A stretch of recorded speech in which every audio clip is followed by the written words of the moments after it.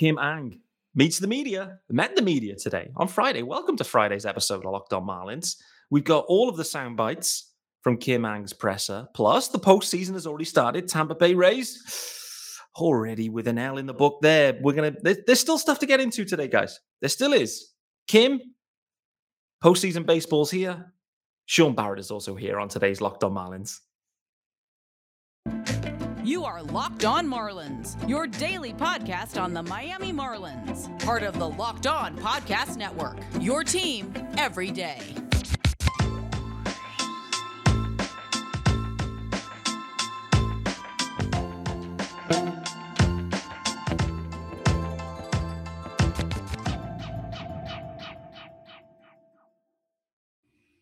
Greetings from England and welcome to Locked On Marlins. This is your daily Marlins podcast with me, Peter Pratt. Don't forget to follow me on Twitter, of course, at Miami Marlins _UK. Don't forget the underscore, no TikToks, no Instas. You know the drill. Please subscribe if you are listening to the podcast. It's free and available everywhere 5 days a week. And this is the Friday episode. If you're watching on YouTube, hello. Greetings and welcome to my living room and welcome to Sean Barrett's living room. The UK GOAT returns on a Friday, not a Monday, Friday. He's back. Sean, how are we doing, brother? I'm doing well, Pete. The season's over now, but there's still baseball on my telly. I'm not quite sure what this playoff baseball is. I'm not used to it, but it looks intriguing. And how are you enjoying the BT Sport coverage, by the way? Well, yes, we were enjoying it to a degree, but I'm pretty certain I paid for this earlier in the year on MLB TV, but it's not there. So I'm sure we'll get into that at some point. The blackouts are real. All of a sudden, us UK fans are dealing with this phenomenon that is known as the blackout. And I'll just set the scene for you guys, you US guys.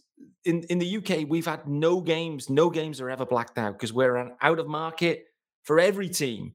And so we get every single game regular season other than the games played in London. That is blacked out. But we get every game. However, the postseason, and that normally includes the postseason. So we normally get everything. This year, the regular season has been the same. We've had everything.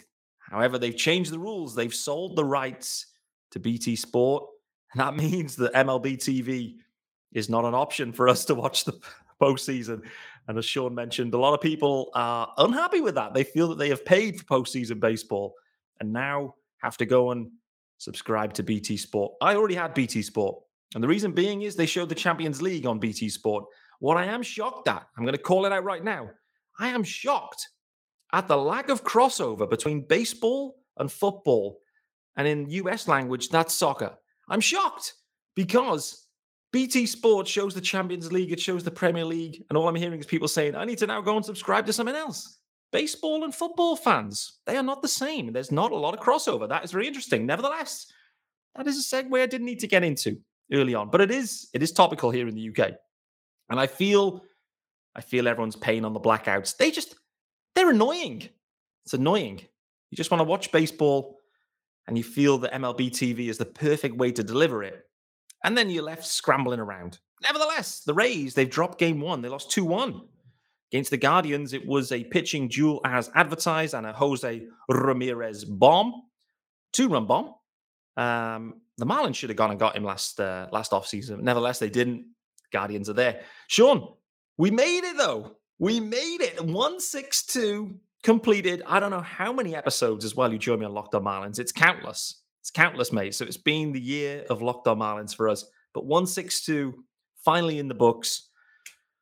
It's fair to say it was a bit of a struggle, but how would you just briefly overall summarize the Marlins in 2022?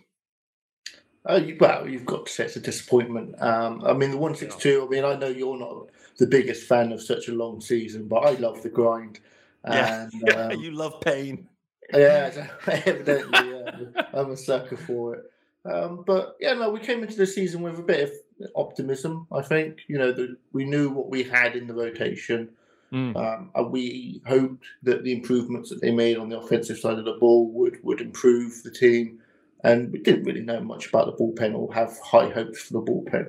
As it is, we all know what happened with the offensive season with the struggles of Abby and and Stallings for a good half of the season. And then the injuries. I mean, let's remember that the season was still in hand. It was still in touching distance when these injuries really started to bite the team. And yes, every team that get injuries will say that through the season, but it's a genuine storyline for the season. But I think overall, you've got to, your lasting memories of this season are going to be how poor they were with the bat, and of course Sandy's season, his Cy Young season, and maybe a bit about Mattingly as well. Obviously, Mattingly's last season as a manager for the Marlins, and in my mind, probably ever. I think any role that he does get in baseball will be either, in one of those high offices somewhere as an advisor, or potentially as a hitting coach out of what he spoke about on the last game. So that was an interesting wrinkle that I hadn't expected him to want to do that, to take that step down and continue with that day-to-day in the dugout grind. I expected him to go up as an advisor. But it's an interesting wrinkle, and it's certainly something that you've got to remember, that this is the last of the era. We're going to go into a new season now, and it's going to be completely different. So I think that's one thing that I will, when I look back at this season, that will be on my mind. Yeah, I was with you on the Donny news. It did definitely allude. I talked about it, I think, on yesterday's episode, that it feels like he was alluding to the fact that he still wants to coach and maybe get more specifically as a hitting coach. I don't know at what level. Let's assume the major league level. And when he speaks about hitting, he comes alive. It's all well and good. It's hard to come alive in the post-game pressers when you're being asked about bullpen explosions and the offense being terrible. No one's going to come alive to that. But when you start to ask Donny about hitting and approach and the mechanics of it all, like, you can see he does come alive in that situation. And I have a gut feel that he's going to land at a major league club and likely be, a hitting coach or something along those lines, and will probably do pretty well. So wait and see what the future holds for Donny. As you mentioned, the term disappointing. I think that's the term that Kim has used multiple times as well. And Kim Ang met the media today via Zoom, and there were some sound bites that came out of that. I think my overall soundbite from Kim in the past few weeks, though, Sean, has been this kind of phrase that she's used, that that the overall record is not indicative of the talent on the roster. That's kind of something that stuck with me. She's mentioned it and doubled down a few times on that, and probably said it today as well. I'm not clear.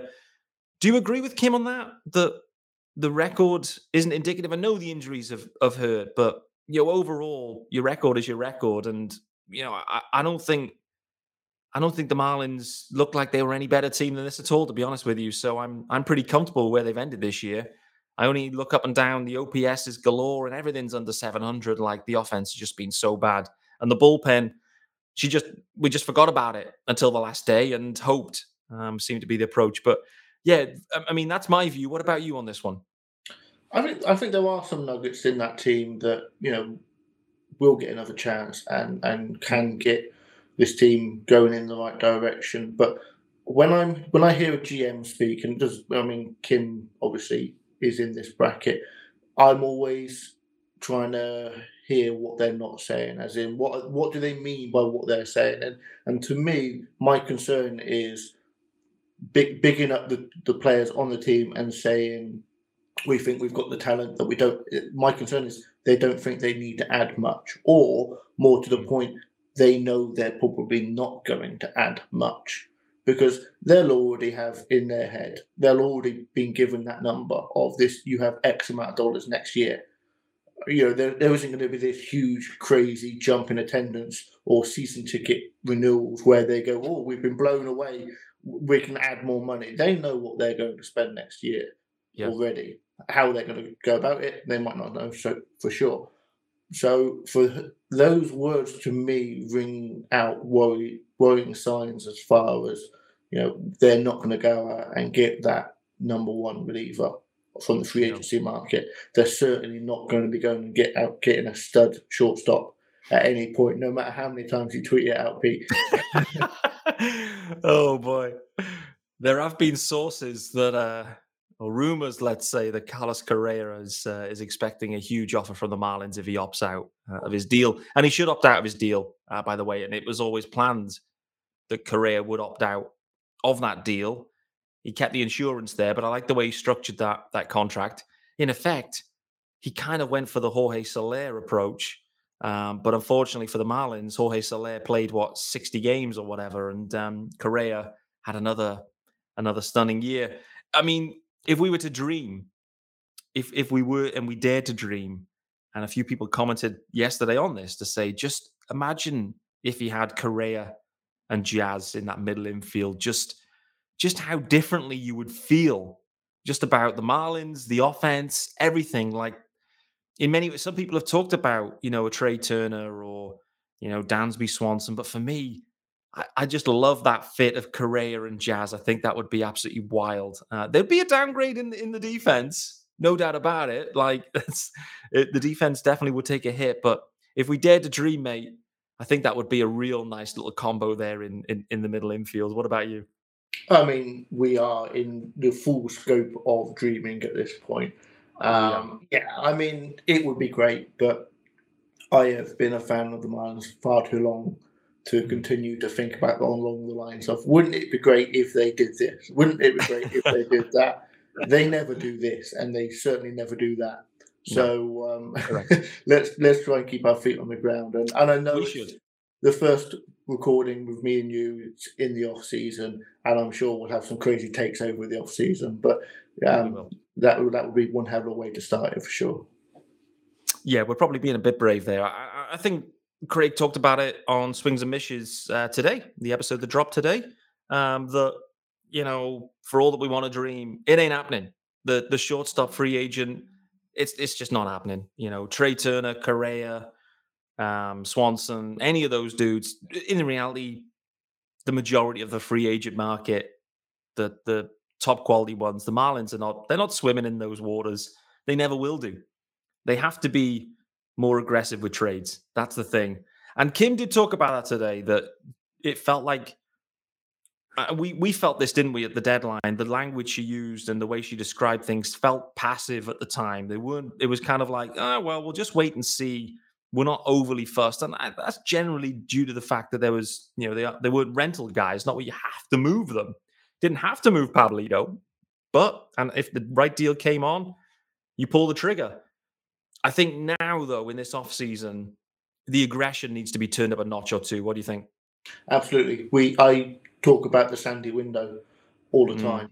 And, yes, he's signed up for a long period, and you could say it's a long window. But Sandy at 17 for the last 2 years, I'm not sold that they'll keep him at that number. And if they do keep him at that number, what are they putting around him to try and win with him? So while Sandy is very cheap for what you're actually getting in a Cy Young pitcher, these next couple of years are absolutely vital. And it is a concern that you've got Avi and Soler, the second year, or the third year technically, isn't that big of a number, but we've got those two high-priced bats in that window that if they keep them, they're eating up an awful lot of the money. Between the three of them, Sandy, Avi, and Soler, you're talking 50, 60% of your payroll. Yeah. It's an awful lot of money. It is. So it is a concern, but no, it is a case of it's now or never, because if they don't win or even just make the playoffs in the next 2 years, I could see a full rebuild on the cards. You'd pay Jazz, and he'd be your lone star as you rebuild for your next window. That's how I would do it if I was running the team. Yeah, there's some notion of thought out there that, even at this point, the way to fully reboot it is to move Sandy. If a deal comes along, and listen, there'll be calls on Sandy. Like, if there should be 29 calls on Sandy, to be honest, because if you're other GMs, you can sense that the Marlins may be struggling, to leverage this Sandy window. And if that's the case, then this is maybe the time for the Marlins to sell at the highest possible value of Sandy Alcantara. Like that. We talked about that before about Brian Reynolds last offseason, saying like Reynolds is at his absolute peak now. And in comparison, he had a down year compared to the previous year. And there's a 1 year gone of his controllable years, an extra year of age on the clock. Like, it starts to become depreciating assets at this point. And so I'm not for one moment saying the Marlins should trade Sandy Alcantara right now. And I absolutely hope that they don't. And I'd be shocked, truly shocked if they did. But if you take a step back from it, Sandy is at the absolute peak of his value right now. The reality is, though, in these trades that we've seen historically, and I don't know how many of them would compare to moving Sandy right now, but most of them, they end up favoring the team that acquires Sandy, let's say. Like, they would be the winner, no matter what comes back and how hyped we would be on the farm and this player and that player. Likelihood is it probably wouldn't be a win for the fish in the long run. But I do trust Kim's eye with the trades, but I just hope it doesn't come down to Sandy. They need to do tons. The other interesting bit too that popped out, there was a few other bits. Sixto Sanchez, Sean. According to Kim Ang, she is in their plans for next year. In their plans for next year. There's a caveat to that, though, provided he's healthy. So Sixto Sanchez could well be a part for the Marlins if he's healthy. Gut feel, will he be healthy? No.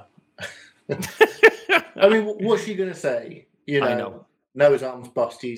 We'll never see him again. Of course, she's just going to say he's in the plans. And if he's healthy, he would be in any team's plans. What that would look like, I'm not quite sure because we just haven't seen him. No. The idea of expecting him to come back in spring training and be the Sixto that we saw when he first emerged is ludicrous. But yeah, I mean, Kim is doing her job, which is to be incredibly boring and say the most obvious things and not rock the boat too much, because that's the job of a GM in the sense of talking to the media. You don't want to, you know what you want to give up, you know what you're not going to give up, and you're certainly never going to say anything overly negative. She's not going to come out there and start ripping people because that's just not how it's done. So yeah, of course, when she gets asked about him, she's going to say he's in the plans because you can't say anything otherwise. No, you can't. She did also mention that that she's spoken directly with Avisel Garcia, and by all accounts, he takes full accountability for his performance this season, and that no one feels worse than him about his season. I think that's interesting. And I was kind of talking about it maybe on Monday about Avi finally shedding the timber. It was clear that he was carrying too much timber, and I'm pleased to see he's made a change and whatever. But I do just wonder whether it was just the pressure of being the guy for the first ever time. Like in Milwaukee, for example, you've got Yelich there, and what I mean by that is big money MVP Yelich that takes it away. Avisel's just a cog in the wheel there in that situation. As the guy rocking into Miami, it's a different situation on a team that wants to do well and to win. A lot of pressure there, I think. And I do sense that is probably at the heart of things here, that it just got a little bit in Avi's head early and he just couldn't find a way out. He just couldn't get his head into it, out of it, however you want to phrase it. And maybe that then bleeds into his kind of physical conditioning. And like, maybe it's hard to lose weight when you're playing baseball every day. Like, it's not optimal. You want to, losing weight, having done it before, it usually means you've got a calorie deficit. And what does that mean? You're kind of feeling weak at times. Like, you take less calories in, you got less energy, you're feeling, it's hard to go out there and play baseball every day on a diet, to be honest. And so I can kind of get it. But what's your take on that with Avi? Because I feel like it was more mental overall. Just get the sense that it became mental anyway. Yeah, the big market of Miami baseball got to him with the bright lights. I mean, all those eyeballs on him. I mean, the pressure must have been immense. I don't know. I mean, it's. Am I giving him a layup here? Am I giving him a mulligan? Is that the word I'm thinking? Yeah, well, I mean, to be fair, I mean, if you look at him in the same way that we looked at Bass last year, we spoke about this before. The idea that the Bass had an absolutely shocking year for what he came in to be the closer, ended the season without a single save. We were just saying, let's ship him off it's only a $3 million year option, team option, or whatever. It was obviously a guaranteed contract and then a team option. Ship him off, get rid of him. And then he turned around and had a great season. So if Avi can come back next year, in shape and play to his career norms, I think we'd all be really happy, and we'd almost not forget last year, but it will certainly soften it. Now, are we back in the realms of dreaming again? Maybe. But I think there's certainly more chance of Avi coming back next year and having a good year than the Marlins are having Carlos Correa as a shortstop next year. So, never say never. Yeah, I think that's a fair assessment, mate. The percentage chance of Avi turning it around versus Correa taking one single at bat for the Marlins, I would lean more heavily to Avi Garcia. You never know, but I think that's the likely way it goes. I've completely realized I forgot to do the ad, so we better do that, and then we'll wrap up with a few other notes from Kim Ang as well, guys. And for those watching on YouTube, boom, there's those graphics, baby, those Bet Online graphics, and that's spoiled it, it's teased it, over teased it, let's say. BetOnline.net. It is your number one source for football betting info this season. You can find all the latest player developments, team matchups, news, podcasts, and in-depth articles and analysis on every game you can find. And as always, BetOnline, it remains your continued source for all your sport wagering information. They got live betting, up-to-the-minute scores for every sport out there. And it is the fastest and easiest way to check in on all your favorite games and events, including MLB. It's postseason, baby. MMA, boxing, and golf. Head to betonline.net or use your mobile device to learn more. BetOnline, where the game starts. Absolutely love them graphics. There we go. Okay, Sean, so just a couple of other final bits that cropped up. It was Barry Jackson was talking about this, and I thought it was interesting. Whether the Marlins lineup needs minor upgrades or major upgrades was the line of questioning. And her answer was, it's hard to say. It's hard to say if the lineup needs minor upgrades or major upgrades. She then went on to say, for some of these guys, they have performed well. I think historically she's talking about. Soler had a 48 homer season and Garcia had 29 once. Not 30, by the way. To ignore what they've done in the past wouldn't be smart on our end, was the quote. So just to re-summarize that, does it need minor or major upgrades? It's too hard to tell. We shouldn't ignore the history of some of the free agents that we signed last year, although their performance was not good or they were impacted by injury. What do you make of that one from Kim? I think in a way she's right. I think that's a tough one to hear, obviously, from Marlins fans. And I'm not quite sure that's how I would word it. They have had... There's a reason why the Marlins signed them. Should they have signed them to the contracts they signed them to? No, probably not. But there's a reason why they brought them in as hopeful offensive upgrades, because they've had good major league careers on the whole. Yeah, and I think to a certain degree, you could say that the year that Avi had, this could be considered the one that's most away from his norms. So you could say give him a mulligan and we'll run it back with him and we'll hope for more. But if I'm looking at a player and I'm reviewing him or I'm trying to make an assessment on him, I am looking at his previous career. Obviously, what else would you be looking at? But I'm looking at the most recent year and making the most... That's going to be the busiest one in my information gathering, because that's the one we've seen most recently.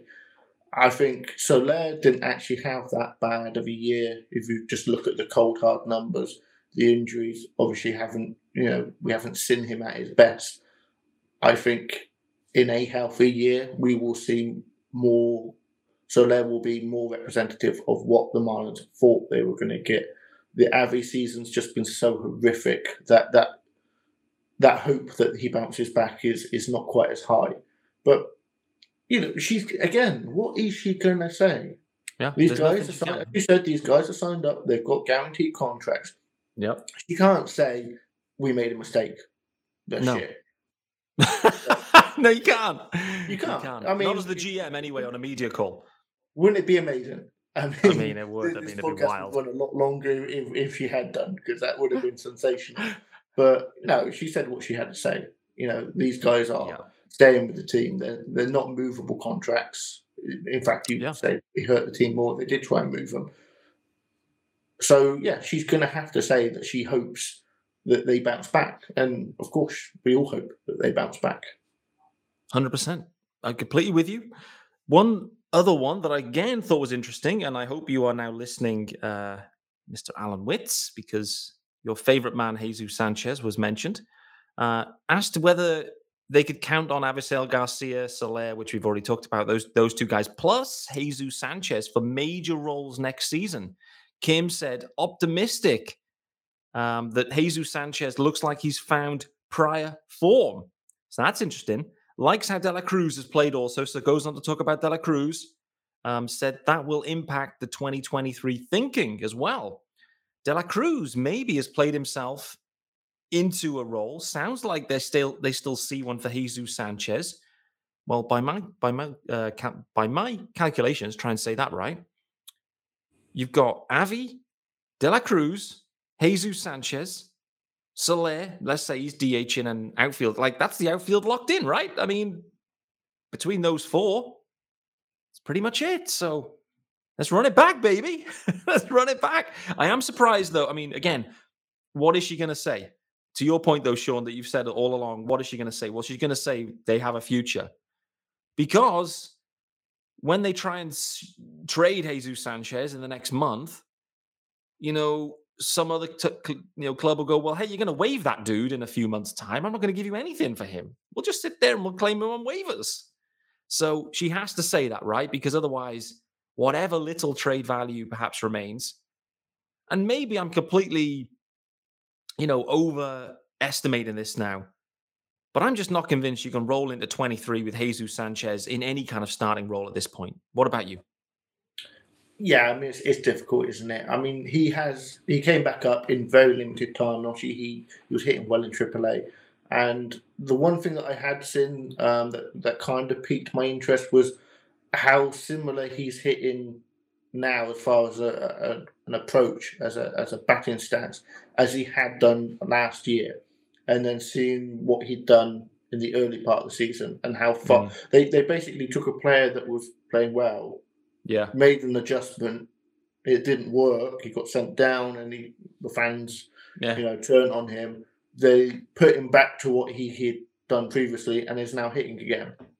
So he's an interesting case. I think it is one of those situations where, unfortunately, it won't be on a big scene, but winter ball and spring training will be huge for him. We've been through this with Brinson. Like, if he can have a good winter and if he can have a good spring, then we all get excited and we all trust him again. And then April turns around and you get nothing from him. So I think it'll be interesting. I think the Marlins will give him every opportunity, or they should give him every opportunity. But you are right. If any team take an interest in him at a trade value commensurate to what they would have got at the end of last season, they might actually bite their hand off. So, and then he'll go to that team and he'll become a multiple-time All-Star, because that's how things happen to Marlins fans, unfortunately. It is, as we watch Harold Ramirez hitting cleanup for the Rays in the postseason here. But I just think with Jesus, it would be such a high-risk strategy for the Marlins to decide that they're going to roll with him starting, even if it's a corner spot. Let's say they go and make a splash for Brian Reynolds. And I'm going to keep saying that because I think that trade makes so much sense now. It really, really does. The price tags come down. The controls come down. It's just a great fit for the Marlins. The Pirates aren't getting any better, and they're not really nearing that phase at all. Such a good fit. So I'm going to plug Reynolds in there for center field purposes for now. Avi's in right field. Left field, you've then got a couple of options. If Jesus Sanchez is there and Brian De La Cruz, they split time, plus Soler, is that moving the needle for you for the Marlins here? I think that's probably the highest, other than doing nothing, that is probably the highest probability of options for the Marlins. And I don't think that's we fooled ourselves before with the the Cooper and the Aguilar and the Lewin and go, we've got too many bats, and we didn't. We really, really didn't. I mean, we did by like position, like by roster spot we did, but not by ability. Bats, yeah, I think that's fine. I think you would use Soler intermittently in the outfield and DH mixing with Coop, and Coop playing at first base when he needs to. De La Cruz, I still think needs to be penciled in as a fourth outfielder that earns a starting role. But then by doing that, you're starting Sanchez over De La Cruz, and I think De La Cruz has actually shown a lot more, specifically at the end of the year, to earn that. Then you're talking about Jesus. I mean, yes, he can play centre field. You could use him in all three outfield spots. I wouldn't personally do it myself because we've seen that show before, and it's not a good one. So I think there is a case where all those bats fit and they all do get their time.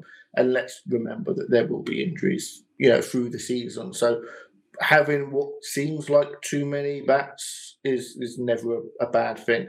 The concern is, obviously, you haven't got that option with Sanchez. That option now feels even more important when we're discussing how you'd play around it, because you could have Sanchez move up and down through the season depending on how the outfield is fitting. If everyone's healthy and you can't find that spot for him, you send him now. And as soon as you get a guy that's away for a week or 2 or 3 months, he can come back up. So it is a concern, but I do think that is an option. I think the Marlins shouldn't not go and get Reynolds just because it will impinge on De La Cruz's playing time, or it impinges on them having to keep Sanchez or moving Sanchez. Like if Sanchez is moved because they bring in Reynolds, I don't think even Allen would be upset with that.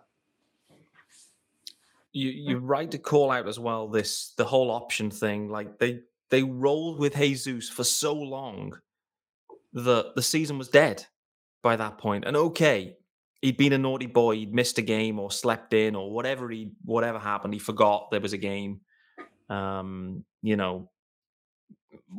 Whether it was a kind of punishment or whatever, I don't know. But nevertheless, they burned that option.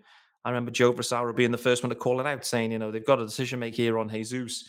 Do they want to burn this option, knowing that, he's not a finished product, and to have the flexibility, both for yourself or as a potential trade partner, now no one has that flexibility. We're now back to the situation of a Mag Sierra a few years ago, where out of options, well, we kind of like some of the things he does, and okay, he can be a fourth outfielder, fifth outfielder, basically an ice bucket guy is what Mag Sierra became.